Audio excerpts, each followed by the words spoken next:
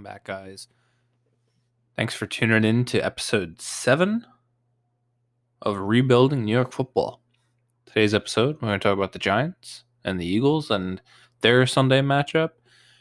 The Jets are, of course, on a bye. We're going to talk about the draft classes of years past for both these two franchises. And I'm going to answer the question, are Daniel Jones and Sam Darnold the guys for their respective franchises? That we're probably going to hit on that last, or we'll continue from our draft talk into those because, of course, they were part of those two franchises.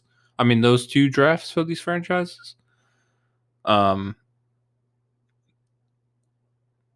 further ado, let's hop into the Giants-Eagles game that's coming up. Of course, they met in Week 7. The Eagles ended up coming back in the fourth quarter, scoring 2 touchdowns to win 22-21. Listen, if we're being completely honest here, this game should not have been as close as it was, and that's a fact. And when I was rewatching this game to take some notes, if you look at the first half of the Eagles offense, they put up 7. They put up 3. This is, of course, their drive results. And the third drive, Carson Wentz throws a bad pick. I think he was trying to throw the ball out of bounds.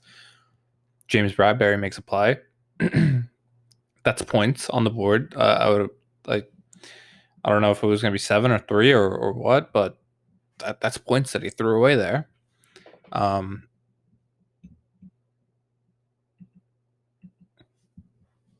And next they punt, and then Dion Lewis fumbles by the at the end of the half, and the Eagles miss a pretty easy field goal after in the red zone. I mean, this game had the chance to be 28 to, what was it? 28-7. And I don't really know if the Giants are built to come back from that. The 7 at half for the Giants, the reason why they were on the Eagles' side of the field is because of a bad punt, and Peppers brought it back to the 40-yard line of the Eagles. So there was a chance it was going to be 28-0 if they're hitting on all cylinders. It really wasn't going to be that close if, like I said, they hit on all cylinders. So if you look at the second half for the Eagles, they go punt. They fail off fourth down conversion in the red zone. That's another 7. It's 35 points. And then touchdown. 49 points were left. Should have been the final tally for the Eagles if you really look and examine what had happened during the game. And of course, during these games in the NFL, you're going to leave points on the board. But I'm just talking opportunity-wise. There was 49 points. There were, 27 points left on the board by the Eagles. That's a little scary. I really didn't remember it being all that close. But it is what it is. The Eagles did a really good job of attacking the short routes underneath the zone during this game. It's something that they're going to attack again. It's just the way it is. They're going to attack Martinez and Peppers and Downs and whoever's really in the middle of that field, covering the zone in the flats and in the middle. And it happened to be those guys this game. Peppers really didn't play that well. And Martinez in the passing game, just not good enough. And with them getting Miles Sanders back, that's a real problem. And they had Dallas Goedert back as well. So if you really look at it like this, I had originally ruled this game as totally winnable and something that could help them get to the division title if they had a chance. If they really wanted to make a push, if they could make a push. And I really, after analyzing this game and realizing how many guys the Eagles get back this week, I mean, I don't really see an opportunity for the Giants to win this football game if we're being completely honest with ourselves, right? So guys that didn't play the last time that are going to play this time: Alshon Jeffrey, Jalen Reagor, Dallas Goedert, Miles Sanders. They were missing Jason Peters. And yeah, I mean, let's be real here. The Giants, though they might get Devontae Freeman back, their run game was very bad in this game. And of course, they've kind of hit their stride with Gallman and Alfred Morris. But with how good this Eagles defensive front is, I don't really see the Giants being able to take advantage of the run game. I really don't. They're gonna have to win. With guys like Evan Ingram, who needs to be able to be on tonight, not tonight, on Sunday. He needs to be on. Darius Slayton needs to, pull his weight and win some matchups against Darius Slay. It's no easy task. I'm not saying it is, but you need to be perfect on offense to beat this Eagles team if they're gonna be 100% and in health. And listen, and I get that the Eagles have really struggled during the past few weeks, but like you look at some of the guys that were missing during some of these games, they've been beat up really bad. Malik Jackson didn't play in this game last time, as well as the guys that I had listed before. Like those are all weapons for Carson Wentz. Is Alshon Jeffrey going to really move the needle that much? No, but guys like Miles Sanders, guys like Reagor, who's a deep ball threat, Goedert, who's really at the tight end position, is something that's so important to Wentz, right? Like, and it's something that the Giants have really struggled to cover. If it's being attacked, like Richard Rodgers put up 85 yards in this game last time. Richard Rodgers, like, that's kind of an absurd thing. He was targeted 8 times, 6 catches. You only Goedert's going to be targeted in double digits if the Giants played the same defensive zone as they did last time. I don't know. I would have a hard time believing that. The fact that they're going to go into this game with Reagor back is big. The fact that they're going to come back with, who knows what Alshon Jeffrey looks like, but regardless, it's another weapon for the Eagles. Jason Peters comes back. Jason Peters is not the same guy as he used to be, but it's a step up for them. And yeah, I think that's a very scary thing to look at when you look at this Giants Eagles team. And listen, I went into this game thinking the Giants have a real shot at this division, and I came out of the game and reading some of the injury reports and some of the other things, and I kind of came away with the Giants might have a rough go round on Sunday. Sorry, could not think of when this game was. That was really interesting.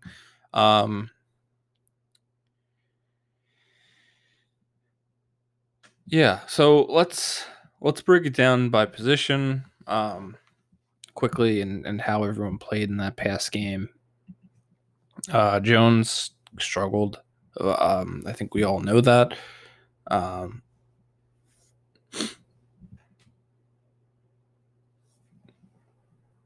He had 187 yards, 2 touchdowns, a pick, and a fumble. He has to be perfect, no turnovers on Sunday. I keep saying tonight, like this game was played on a Thursday night a couple weeks ago, and making me keep saying it night. A pick and a fumble, like he's got to be perfect, no turnovers. Wentz throws for 360, 2 touchdowns and a pick. The pick, he's trying to throw the ball out of bounds. He fails to do so. It seems like that was his intention. I'm not entirely sure what was going through. It was a stupid play. His decision making has struggled throughout the past. Honestly, through the season. And of course, Jones has too. Jones has struggled with his footwork, his decision making, and he has no pocket feel. Like he really doesn't, and that's a big issue for me. Of course, it's year 2, so it's not like it's not like it's a year 5 guy. If this was happening to someone like Carson Wentz, which to an extent it is, it's not as bad as Daniel Jones is, but if Jones was doing what he's doing now in year 5, he would probably be moved on from. Definitely be moved on from. Moving on to the running back position, Daniel Jones had that 80-yard run during this game where he falls down. Other than that, the Giants really failed to move the ball through the run game during this matchup. Goldman has 34 yards and a touchdown. Dion Lewis has that fumble. Freeman gets hurt in this game. Morris has 67 yards this past weekend. He wasn't on the practice squad at this point. They sent him back to the practice squad a couple days ago. I don't know what his deal is, if he's going to be suiting up. I think it depends on what Freeman's doing and how he's feeling. Freeman, of course, hurts his ankle in this game a couple weeks ago, as I said. He, of course, will be a big get, a nice guy to have back. As for the Eagles, they get Miles Sanders back, who didn't play in this matchup the first time. Boston Scott gains 46 yards on the ground. Huntley has an okay day, 13 yards, and Wentz has that rushing touchdown. Obviously, Miles Sanders probably has a better day than any of those guys against this Giants team, especially with the guys that they're supposed to get back on their offensive line. Do you understand why I'm a little worried about this game? It's not really that great of a matchup for the Giants, especially with how that first go around went. The Eagles kind of get in their own way a lot, though, and if stuff like that happens, the Giants need to take advantage of those situations. As for the wide receivers and tight ends, Shepard's first game back, he had 8 catches for 59 yards and a touchdown. He's looked really good the past couple of weeks. Ingram, of course, has that drop that would have been a game-sealing first down. 6 catches for 46 yards, and he also has this wasn't his fault, but Jones throws a dart right at his hands and tips the ball up, and I think Jalen Mills comes down with the pick, if I'm not mistaken. That's not Ingram's fault. First of all, should not be running a 2-yard slant or that close to the quarterback. It was way too close. The fact that Jason Garrett designed that, maybe he was lined up in the wrong spot. I'm not entirely sure, but it looked really. It was a bad look for Jason Garrett and Daniel Jones for him to throw it as hard as he did. Bad look for him too. And I get that you want to fire it in there because you don't want to throw a pick, but that was, kind of ridiculous. In my opinion, I really thought he could take a few miles per hour off that. Golden Tate has 1 catch, 39 yards on touchdown. I don't know what his role is going to be on Sunday. Depends on how they're treating the whole situation with him. Of course, he did not play against Washington because of the outburst that he had and the outburst that his significant other had on, I believe it was Twitter or something. They left him at home for the Washington game, and rightfully so. Joe Judge is going to take that crap. So I really respected that, and they came out with the win. So And Golden Tate, really, he doesn't move the needle for them. Austin Mack was fine. You're going to see Dante Pettis play. Do I have faith in Dante Pettis? Not really at all, but he's definitely someone that is interesting to bring on board. I mean, he's a former second-round pick. Kid out of Washington. He's already 25 years old. Interesting route runner. He apparently had come into 49ers camp out of shape. And of course that's no good. So yeah, we'll I don't expect him to be much. Right? Like he only has 38 catches in his career. It's really nothing special. He's only in his third or fourth year, I think. Didn't have a catch all season this year. Struggling to get on the field, and I think that tells you a lot considering the injuries that the 49ers have had to the wide receiver position, right? Like, if you look back at the game this past week when they played on Thursday Night Football against the Packers, was he cut before that? I'm not sure if he was or not, but regardless, like they needed a guy like that to come in and play, right? Like they had no Ayuk, they had no. I don't think Debo played. That they had guys out. They needed a wide receiver to step up, and the fact that they decided to cut him, I think that says a lot about him and either the situation or that he put them in, or that his level of play is not that great. So the Pettis signing, I like the chance that they're taking on him. I'll never ridicule a team because they're taking a chance on a guy that, especially at that low of a cost. Why not? You can cut him tomorrow if he sucks or if he's out of shape, right? Like it's really not that big of a deal. The problem is they cut Corey Ballantyne, who ends up signing with the Jets, who I think that they expected him to be able to be put on the practice squad.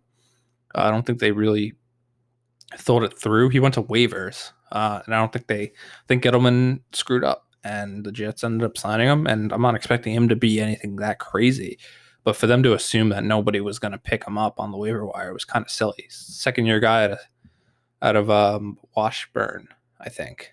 6th round pick. He was the guy that had gotten shot on draft night or the day after draft night or something like that. Interesting player. I mean, there's just, I think that they really messed that up, but that's just me. A lot of Giants slander on this pod today. Wow. It's not all bad though. We'll get to the defense soon. Darius Slayton only has 2 catches. I don't think that they could win this game without Slayton being involved. I think you're going to see a lot more Austin Mack tonight, though. I think that was my whole point. He impressed me in this past week against Washington. Had a nice couple of drives. Had that nice catch on the sideline for about like 50 yards or so. I honestly, I don't, like I said, Golden Tate doesn't move the needle for me. So why not give playing time to an undrafted rookie who honestly wasn't even on my board or wasn't even on my radar coming out of the draft. I mean, I didn't evaluate him. It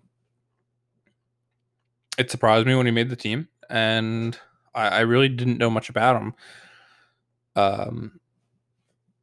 Yeah, I don't know what else to say. I mean, he had 30 catches in college. I really don't know what else to say there. It caught me by surprise how well it's worked out for him, and mad respect to him because it's not easy to make it in the NFL, especially when your college production is not exactly up there. And if you think about it, Ohio State's so stacked that guys like Austin Mack fall through the cracks. Like it happens, you know.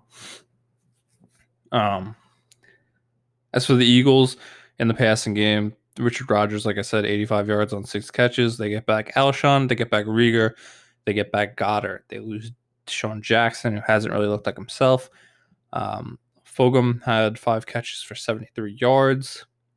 Greg Ward had 3 catches, 42 yards, at a touchdown, and Boston Scott had a touchdown out of the backfield. They're going to attack the Giants through the tight end position and passes to Miles Sanders. That's my opinion. The Giants struggle covering routes underneath the zone. I don't know what else to say. And especially with Jalen Reagor coming back, who's going to be able to take the top off the defense, I really don't see why their game plan would change from the first time they met to the second time they met, unless the Giants adjust to it. But I think that they're specifically attacking Peppers and Martinez and whoever's in the middle of the field, whether it be Mayo or Downs or whoever. I think that's who they're attacking. As for the offensive line, Andrew Thomas played his worst game of the year against the Eagles. His best game came against Washington, so I'm just pointing out both sides of the scale. He played really well last week, in my opinion, especially against a tough player like Chase Young. There too many mental errors, not knowing who to block, who to pick up, miscommunications between him and Will Hernandez. Will Hernandez might have picked up someone that was lined up on Thomas, and Thomas should have gotten the edge, but Thomas blocks down instead of out. And Hernandez clearly was picking up the guy that was lined up on Thomas, so the edge guy gets a free shot. Stuff like that. It kind of beat up on Andrew Thomas that game. And he has a tendency of getting beat inside, where someone like Brandon Graham lines him up, tries to get to his outside shoulder, kind of gets Thomas backing up. Thomas is doing his job, and then Brandon Graham does a really good job of shifting his momentum to the inside, and Thomas isn't quick enough to really lock down the inside because he's so far back, that he leaves a gap, and the opportunity for Brandon Graham or whoever it is, Barnett, whoever, to get to Jones. And that was a real issue. He worked on it. Clearly, they've been pointing it out because they had fixed it in the Washington game where he was quick to get his right foot more aligned with where it should be against Chase Young, where Chase Young would try similar moves where he'd drive him outside and change his momentum to try and make a move back inside, whether it be a spin or just a simple jab to get to the inside of Andrew Thomas's body. So hopefully that holds up for this week. They're going to need him to be pretty perfect on that left tackle position, because they can't have issues at both tackle. It'll be a long day for Daniel Jones if they have issues at both tackle positions. Andrew Thomas, he needs to pick up where he left off against Washington. Will Hernandez has been hurt. Lemieux has been starting in his place. It seems like Will Hernandez will be back. Let me double check that, because I don't want to act like I just made that up. Yeah, he was activated, so it seems like he will be back in his starting role. Nick Gates has been playing solid. Zeitler has been playing solid. Hernandez, of course, has been a little shaky. And then at right tackle, you have the rotating duo of Cam Fleming and Matt Peart, who Peart should be the starter. I think Fleming is not a good football player, but that's just my opinion. Peart looked better against Washington than he had in weeks past. He's gotten better every week he's played. So I do think that that's promising, and that's why he belongs in that starting role, because he's better than Cam Fleming. All right, and I don't understand why you wouldn't start the rookie instead of the veteran on I believe a 1-year deal. I don't really understand that, but that's just me. As for the Eagles, they get Jason Peters back. Herbig will be at left guard. Kelsey at center. Matt Pryor will be back as well at right guard, and Lane Johnson's expected to play. They'll be full force against this Giants defensive line. Another scary sign for the Giants is that they'll be back and ready to roll for this Eagles because they did not have everyone last time around. And the Giants really don't have a natural pass rusher, but we'll talk about that in a second. Keys for the game for the Giants. Jones needs to be near perfect because of under pressure. It just has a lack of pocket feel, and if he's not perfect when he's not under pressure, that's a problem too. And there were times in that Buccaneers game where it didn't look good when he wasn't under pressure. Against Washington, he had a okay game, solid game. Still not perfect, but I think this Eagles team is going to be better than they were the last time these two matched up. He's got to be good. He's got to be on his P's and Q's and whatnot. And I think that the next key is going to be that they need to be able to run the football to take the game out of Jones's hands. Because if he's going to be making turnovers, it's going to be a long day for the Giants. And if you get a guy like Freeman back and Morris is rolling and Gallman is rolling, you take the ball out of Jones's hands. And I'm not saying they're going to be able to do this, but I do think that this would help shift the momentum. Keep Carson Wentz in that offense off the field. Keep it low scoring, dominate possession time, and run the ball. Just run the ball. I think that's something that's been a major focus the past couple of weeks since that Eagles game. Mainly last week against Washington. Take the ball out of Jones' hands. And Evan Ingram, guys like Evan Ingram, Sterling Shepard, and Darius Slayton need to be at their best. They need to be at their best for the Giants to win this football game. Evan Ingram specifically, because they're going to be able to take advantage of this Eagles linebacking crew. I don't know what else to say besides that, because they win this football game if Evan Ingram's on point last time. It's just a fact. Like, I'll defend Evan Ingram to a certain extent, but I will not say that they wouldn't have won this game if it wasn't. They would have won. I will say that they would have won this game if Evan Ingram was on last game. He should have had that clinching first down. And I'm not saying he should have called that pick, but I think on a day that he's on his at the top of his game, I think he catches that ball 8 out of 10 times, 9 out of 10 times. Like, I don't know what else to say. He had a bad night, and yeah. So if he's on his game, I think the Giants have a real shot. As for the Eagles, sticking with the tight end theme, Goddard needs to be used to attack the linebackers and peppers. They're bad in coverage.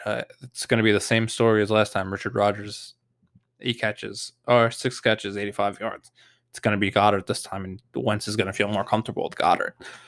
They're going to have to feature Miles Sanders in the passing game to give Wentz another target. I know they get Alshon and Rieger back and Goddard back, but gives them another target and is kind of that safety blanket.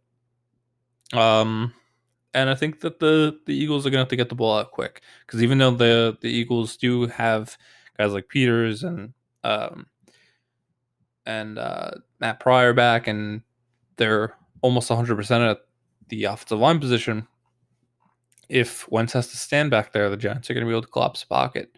All right, this front three is strong and big enough to, if given the time, they might not get to the quarterback, but they could put them under pressure just by driving offensive linemen backwards. They're that good. They really are. There's no doubt about it. And that's something that we'll talk about with this defensive keys in the defensive keys section. But I do think that they need to maybe run quick passes. That's why I think Miles Sanders and Goddard are going to have a big day. I really do, with how good this defensive line is. All right, and then we have the defensive side of the ball. Starting with the Giants, their front three, Dexter Lawrence, Dalvin Tomlinson, and Leonard Williams. They have a solid day. Nothing too crazy. Dexter Lawrence ends up with a sack against the Eagles team in Week 7. But I think more so of their success came with their ability to not get pushed around in the run game.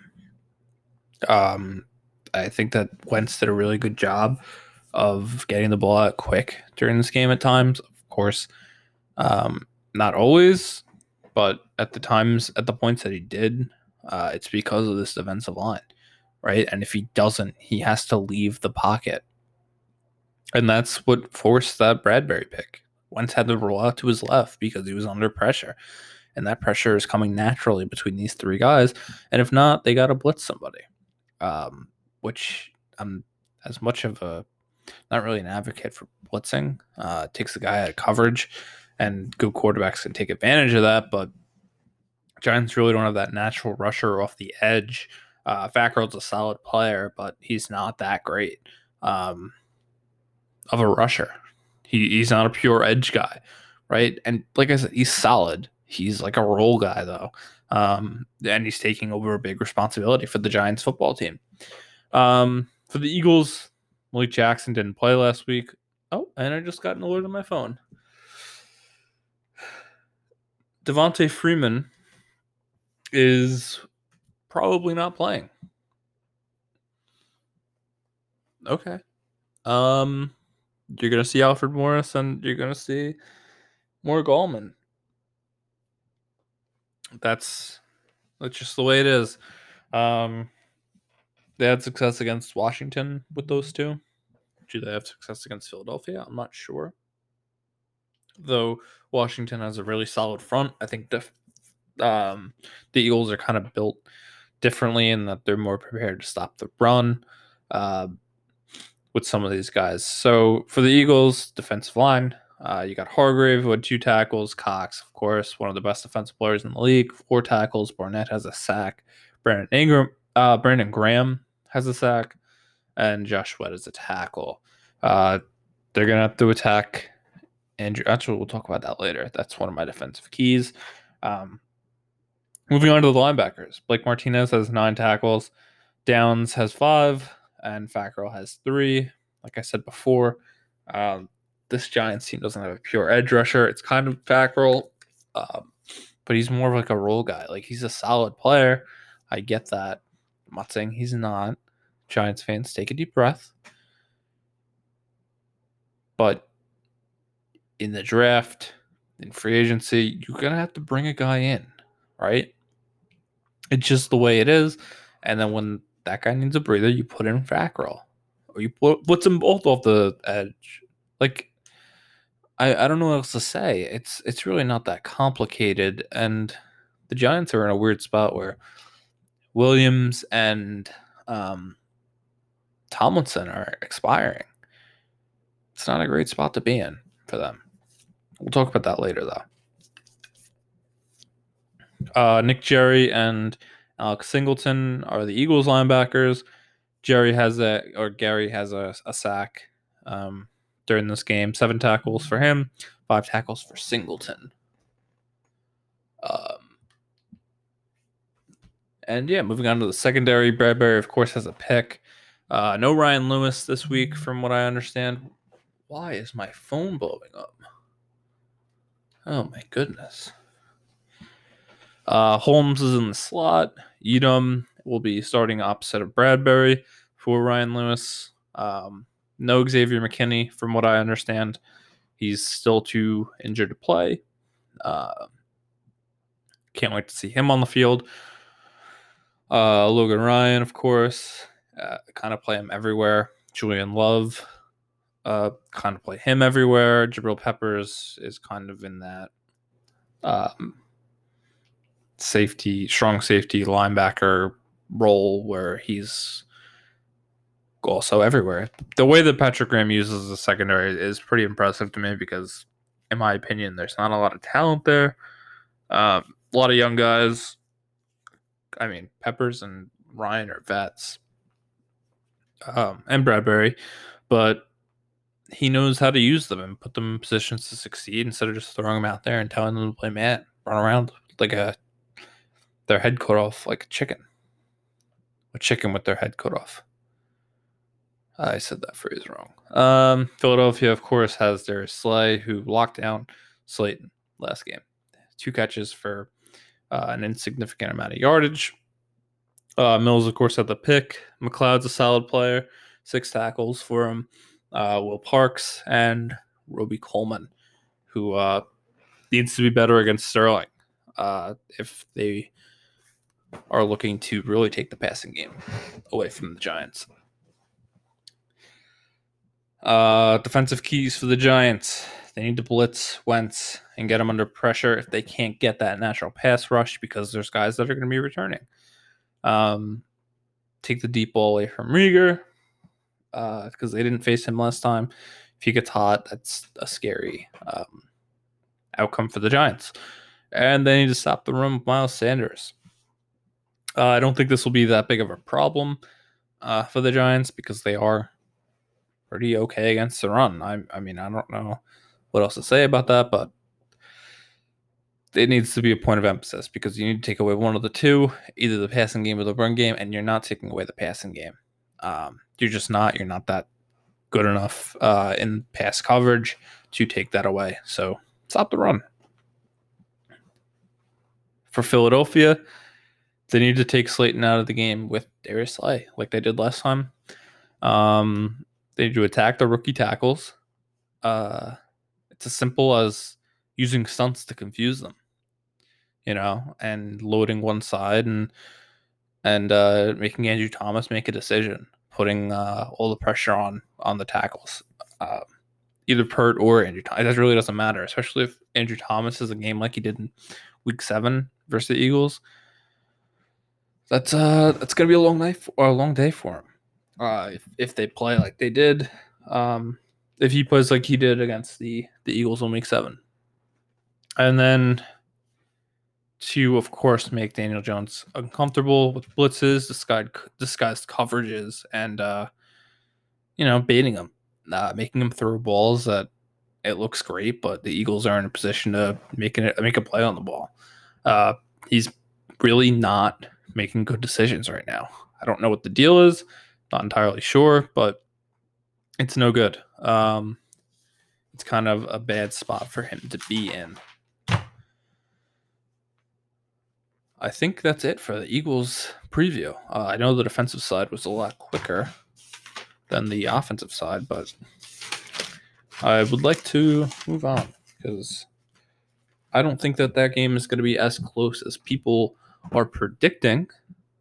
Let's check the spread real quick. I don't have that off the top of my head.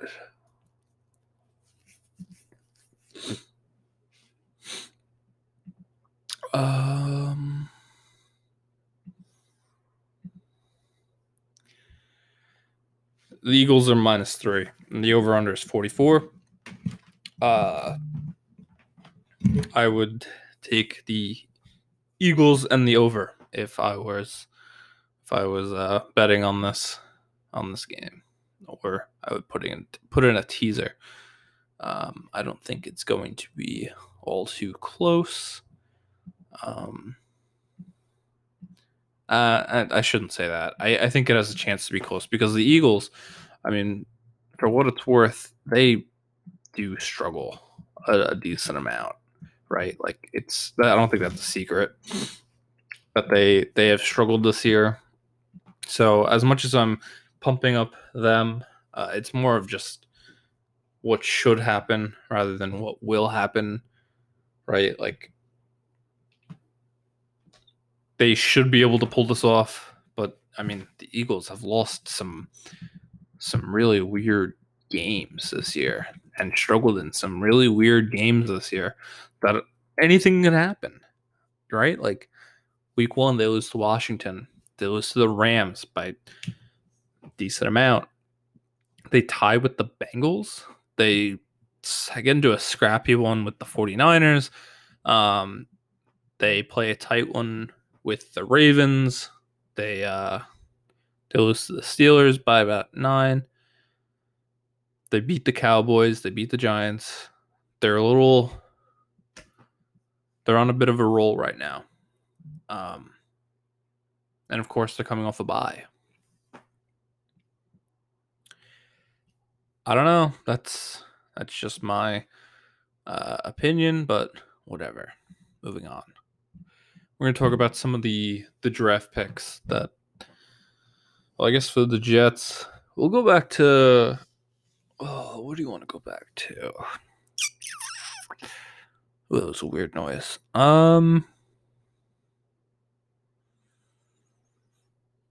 2016 seems right. We'll talk some Jets first. The reason both these two franchises are in the positions they're in is honestly, and definitely because of how poorly they've drafted over the past couple of seasons. Was this the Maccagnan era? I believe it was. I could be wrong. Yeah, I'm pretty sure this was Maccagnan's first year. Yeah, because he was in that Leonard Williams draft. I won't even touch that year. But moving on, we'll start with 2016. They go Darren Lee, who I don't believe is in the league anymore, after being traded to Kansas City, who Gase got ridiculed for trading Darren Lee. It was a good trade. I was surprised they got anything out of him, but that's a mess. You whiff on that. Christian Hackenberg, who I don't think he ever played in a game in the NFL. That's a second round pick right there. Wasted. Jordan Jenkins, who is an okay player for the Jets right now. Like, I don't know what I'd call him other than that, besides an okay player. Yeah, I don't know what else I'd call him. Justin Burris, who was taken in the 4th round out of North Carolina State, probably the best or second best pick in this draft. It's between him and Jenkins. He started 6 games for the Panthers. You could argue that it's not like he was gonna start the whole entire season. Jeremy Chin's kind of taken over his role now since he's been hurt. But regardless, he's starter in the league. He doesn't last with the Jets. He gets, I believe, cut after his 2nd season with the team. I personally had a little high hopes for him, but it didn't work out. Brennan Shell, who I believe is now with the Seahawks. If I'm not mistaken, he's starting, which is concerning for the Seahawks. He, of course, was with the Jets for the past 4 or so years. Started at right tackle, was not great. They had high hopes for him, though. So we'll call that a miss because not with the team, right? Like Locke Edwards, not with the team. Jerome Peak, not with the team. So out of that, how many are still with the Jets? 1. Out of 1, 2, 3, 4, 5, 6, 7, 7. 1 out of 7 are still with the Jets. Only 3 are still in the league. Jordan Jenkins, of course, starts for the Jets. Justin Burris starts for the Panthers and or did start for the Panthers, now on IR. And Brennan Shell starts for the Seahawks, and he's not that great. But that's your middle of the round guys. 3, 4, and 5. You miss on your top 2 picks. That's unacceptable. All right? Like 3, 4, and 5, you're supposed to hit on role guys. And these are role guys. Like Jordan Jenkins should not be a starter in this league. He should be a rotational guy. He's kind of playing that role now. They take him off the field a lot.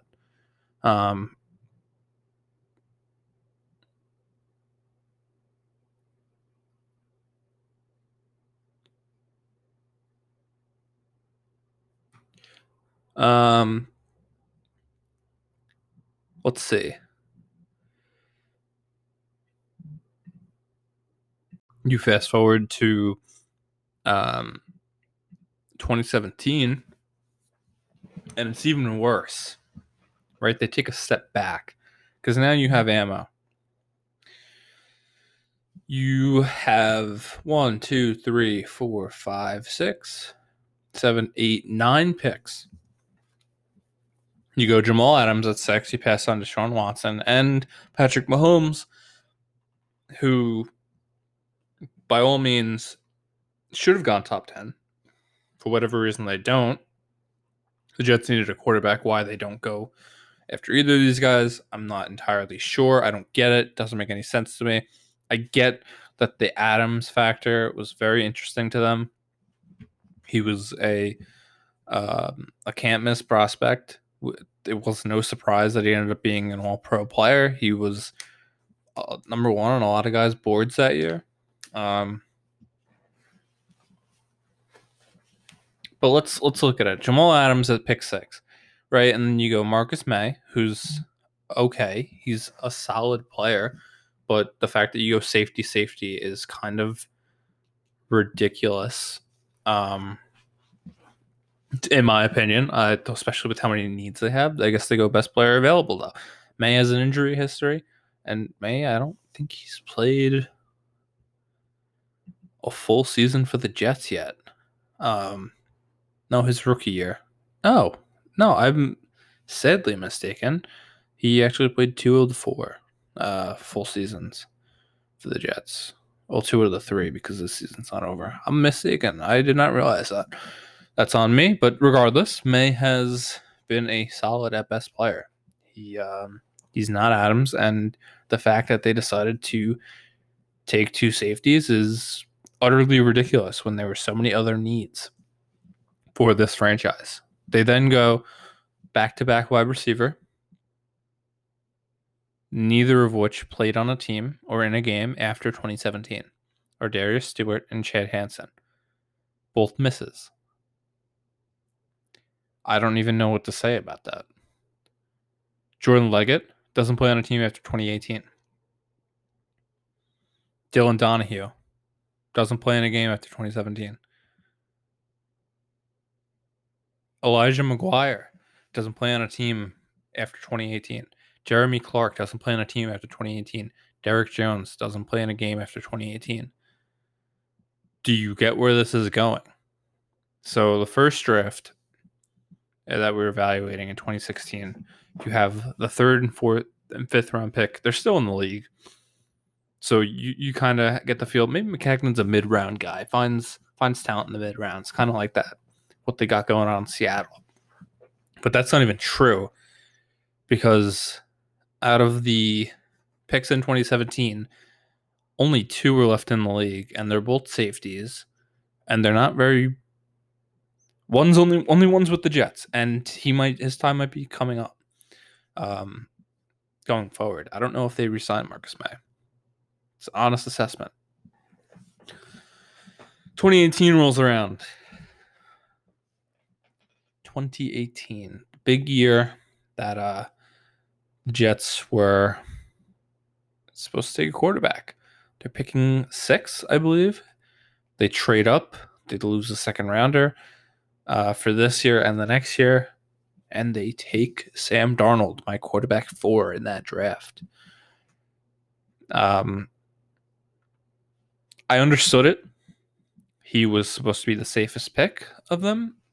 You can argue that he, in some ways, was the safest pick, right? Josh Rosen's on the practice squad. Lamar Jackson was a boomer bust prospect. It's just a fact that he was. Josh Allen was a boomer bust prospect. You didn't know what they were going to be. Baker Mayfield's kind of iffy right now. So,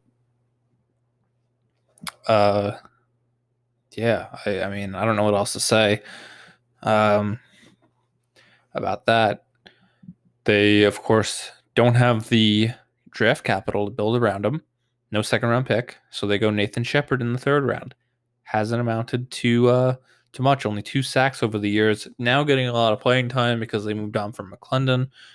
Chris Herndon, who was a 4th round pick out of Miami, he ends up having a really good and promising rookie year, 39 catches, 502 yards, and then this year and last year has not amounted to much, right? Like, he hasn't. He kind of blew everyone away in his rookie year and has kind of fell off the face of the earth since then. He's dropped balls, he's fumbled, and you can argue that Adam Gase does not use the tight end position very well and effectively. Now, Is that an excuse for his drops? No. Is that an excuse for the fumbles? No. Is he on the team next year? I'm not sure.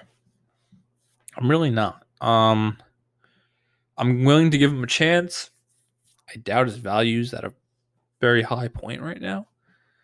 To trade him away, I give him next training camp and see what he looks like, and if he gets right again. Other than that, I don't know where it goes.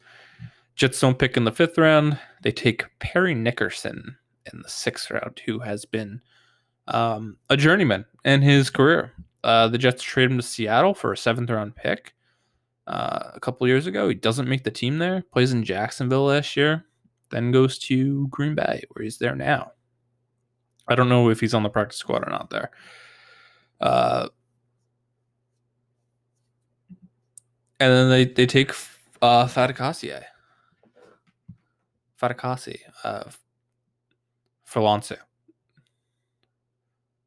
Foloronsu. I always F his name up.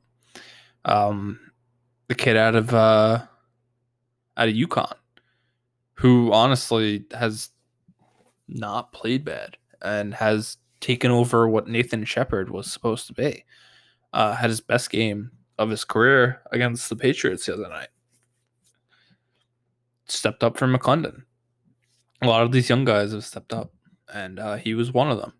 Now we go to the last pick of that draft was spent on a running back in Trenton Cannon. Trenton Cannon is now with Carolina with Justin Burris. Only spent 2 years in the Jets, and then bye-bye. Do you see the trend here? Next draft, 2019, Maccagnon's last draft. They go Quinnen Williams, who has been playing better. I'll give him that. Ja'Kai Polite, who didn't make the team last year, didn't make it to a game, is now playing for the Rams, I believe. Actually had his first sack the other night. Good for him. Actually got cut by the Seattle Seahawks in between his stint with the Jets and the Rams. Chuma Ndoga, who's the backup tackle for the Jets, and they go Trevon Wesco, whatever you want to call him. Kind of that weird fullback role. He's on IR with the Jets right now. There's no reason to believe that he's going to be on the team next year. He was on that bubble this past offseason. He was taken in the 4th round.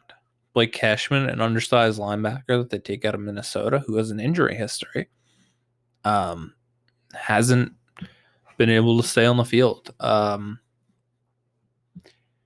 Has a high motor guy. I don't know. He's interesting as a role guy, but he's a 5th round pick, so I won't bash the Jets too much on that. And then in the 6th round, they take Bless Austin, who is their starting corner. He's actually played okay at times. I think he gets put in a lot of bad spots. He gets beat sometimes. He's probably a number 2, number 3 guy. I don't think he's gonna, unless he gets better. I don't know what his career ends up looking like, but for right now, he's a number 2, number 3 guy. Like, he's the number 1 guy on the team right now, but he's gonna get pushed down the depth chart in the years to come. It's just a fact. Like, let's not overrate the guy. And then you look at this year's draft, and it's very interesting because Mekhi Becton, stud. Like, you have your franchise left tackle in Mekhi Becton. You have Denzel Mims, who is interesting. 10 catches, 146 yards already in 3 games. I want to say there's no one else to throw to, so I'm not going to overrate it, but he's looked pretty good. Has some separation issues at times, but I think he gets that back when he's 100%, which I don't think he's playing at right now. Ashton Davis, who's a project, and some Jets fans are thinking he's a little more than a project, but he's not. He's a project. He is taking over that Jamal Adams role. He wasn't starting or even playing defensive snaps until McDougal got hurt. Zuniji, who's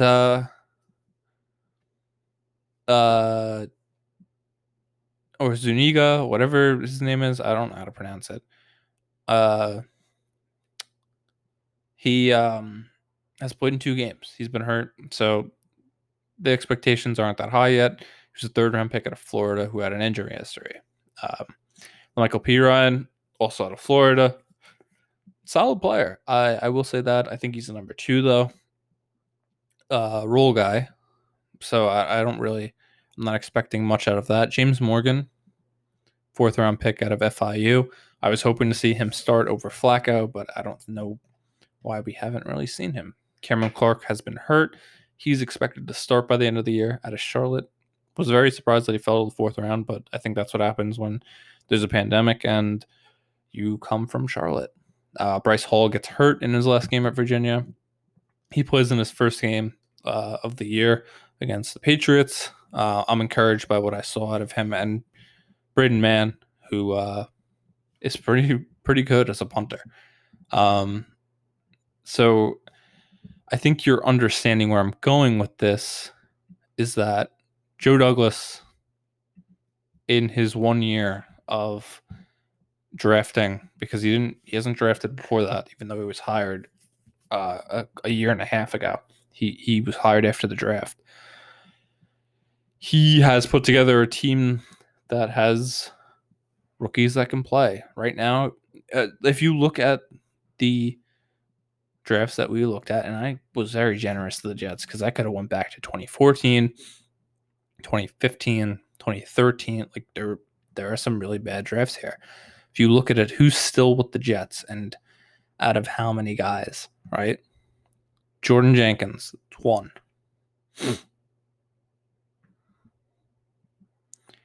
Marcus May, 2. Sam Darnold, 3, but not for long. Nathan Shepard, 4. Chris Herndon, 5. Fullerunsu, 6. And then you go to 2019, and you go Quinnen, Adoga, Wesco, Cashman, that's 10. Bless Austin, 11. All right. I'm not even going to count 2020 because they obviously made it, but so we got 11 out of 1, 2, 3, 4, 5, 6, 7, 8,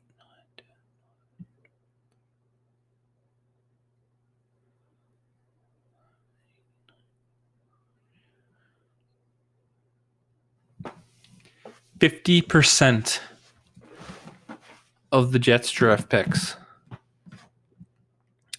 from the years 2019 to, oh, did I count wrong? 1, 2, 3, 4, 5, 6, 7, 8, 12, 13, 14, 15.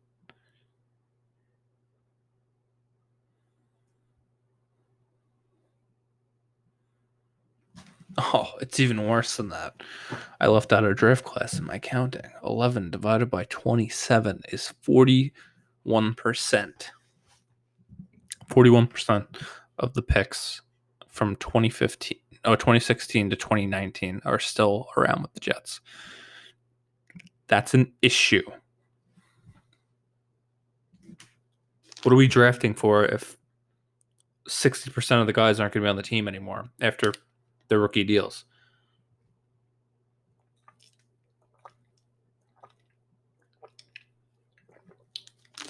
You know, I don't know. Hopefully Joe Douglas ends this trend. I have faith in him.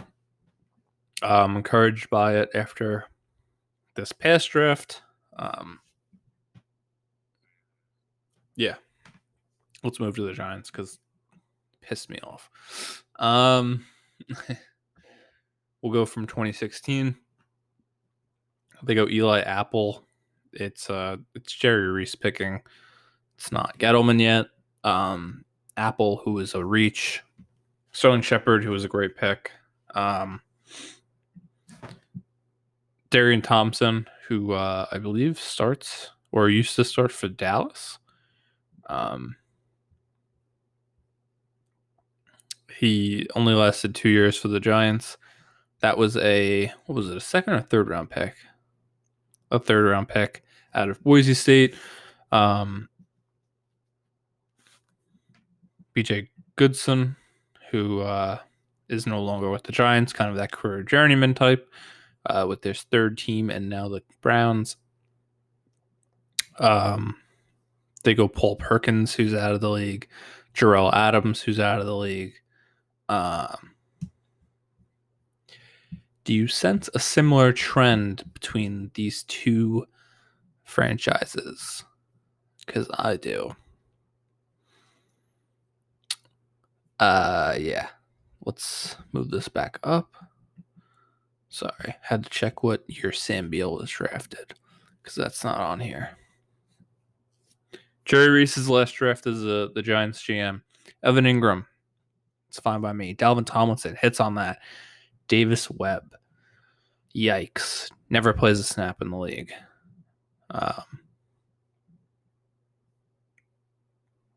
But hey, there were all those articles about how Davis Webb was going to be the guy after Eli Manning called it.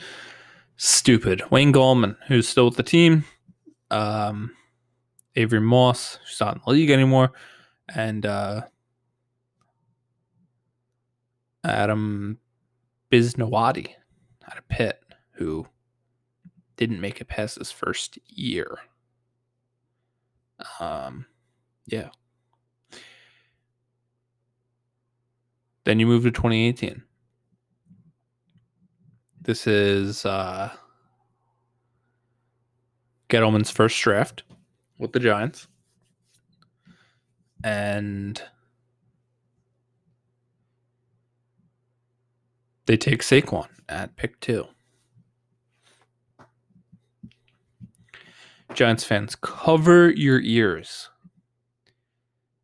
Because I'm going to tell you right now, that pick was terrible. You never take a running back that early. You just don't. And he's going to be really good. But right now,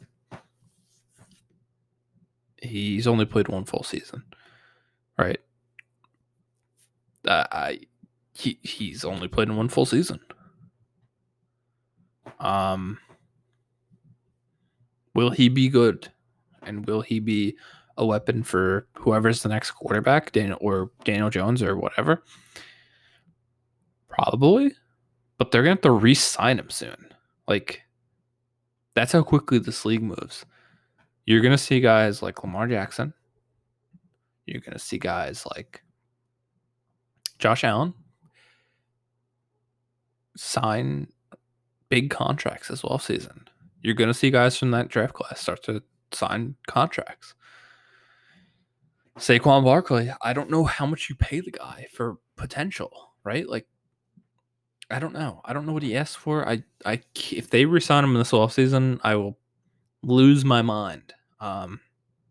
Will Hernandez, iffy player. I don't want to call it a miss, but he has not lived up to, I believe, their expectations. Lorenzo Carter's hurt, but still on the team. BJ Hill's a solid player. Lalletta didn't make it past 2018, and RJ McIntosh didn't make it past 2019. I don't think. Let me double check that. Yeah, he did not make it past 2019. Moving on to 2019 draft. They take Jones at pick 6, which is fine. Get your guy. I get that. But they could have got him at 17, regardless of what you believe. I was fine with them taking him over Haskins. Haskins rubbed me the wrong way during the draft process. I'm proud I hit on that, to be honest, because I didn't have him as a first-round pick. Daniel Jones, I did not have as a first-round pick either. He's kind of proven me wrong. But Drew Lock was available. And you could say what you want about Drew Lock, but he fell to the second round. And he's outplaying what a second-round quarterback looks like in this league. There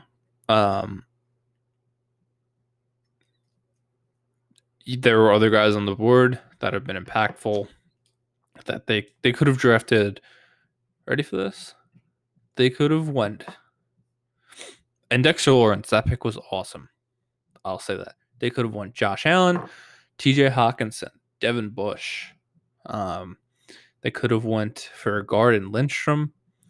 They could have went Brian Burns. They could have went Jeffrey Simmons, Noah Fant, Darnell Savage, right? Josh Jacobs. Obviously, they wouldn't have because of Saquon. I was kind of just listing off solid players, but you get the point. They could have went Hollywood Brown.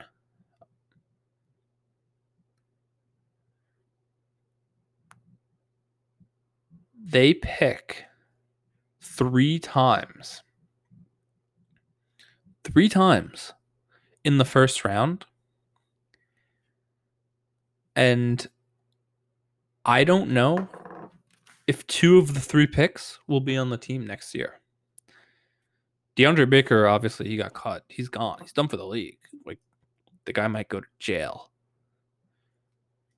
Dexter Lawrence is a stud. He's in the future plans. Daniel Jones, I don't know where he is. I don't know where he stands. I don't know. Oshane Ximines, solid player out of Old Dominion. Kind of beat up, hasn't played much this year or at all, I don't think. Julian Love is a pretty solid player. He gets a lot of playing time, and a shitty secondary 4th round pick could develop into something. Corey Ballantyne's not with the team anymore. Darius Slayton, they obviously hit on as a 5th round pick. That was a great find for them. Ryan Conley, he really hasn't. Actually, he's not even a Giant anymore. I didn't even realize that. He was taken before Darius Slayton. That's all you need to know. Corey Ballantyne does not make it, and neither do the Giants' last 2 picks. This past year, I think they do a lot better of a job of drafting.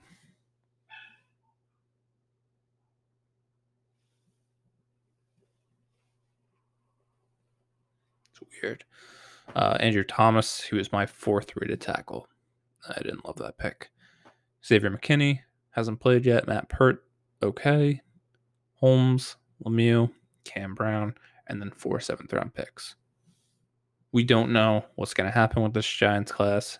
It's going to be hit or miss, and we don't know what happens with Gettleman. That's why I think the Giants are in a weird spot. They either have to start over again and find a new quarterback and GM, or they have to keep plugging holes in a sinking ship. And that's going to be it for today. Thank you guys for listening. It's a very Giants-centric podcast. And I'll talk to you on Tuesday. And we'll go over the Giants-Eagles game. Peace out.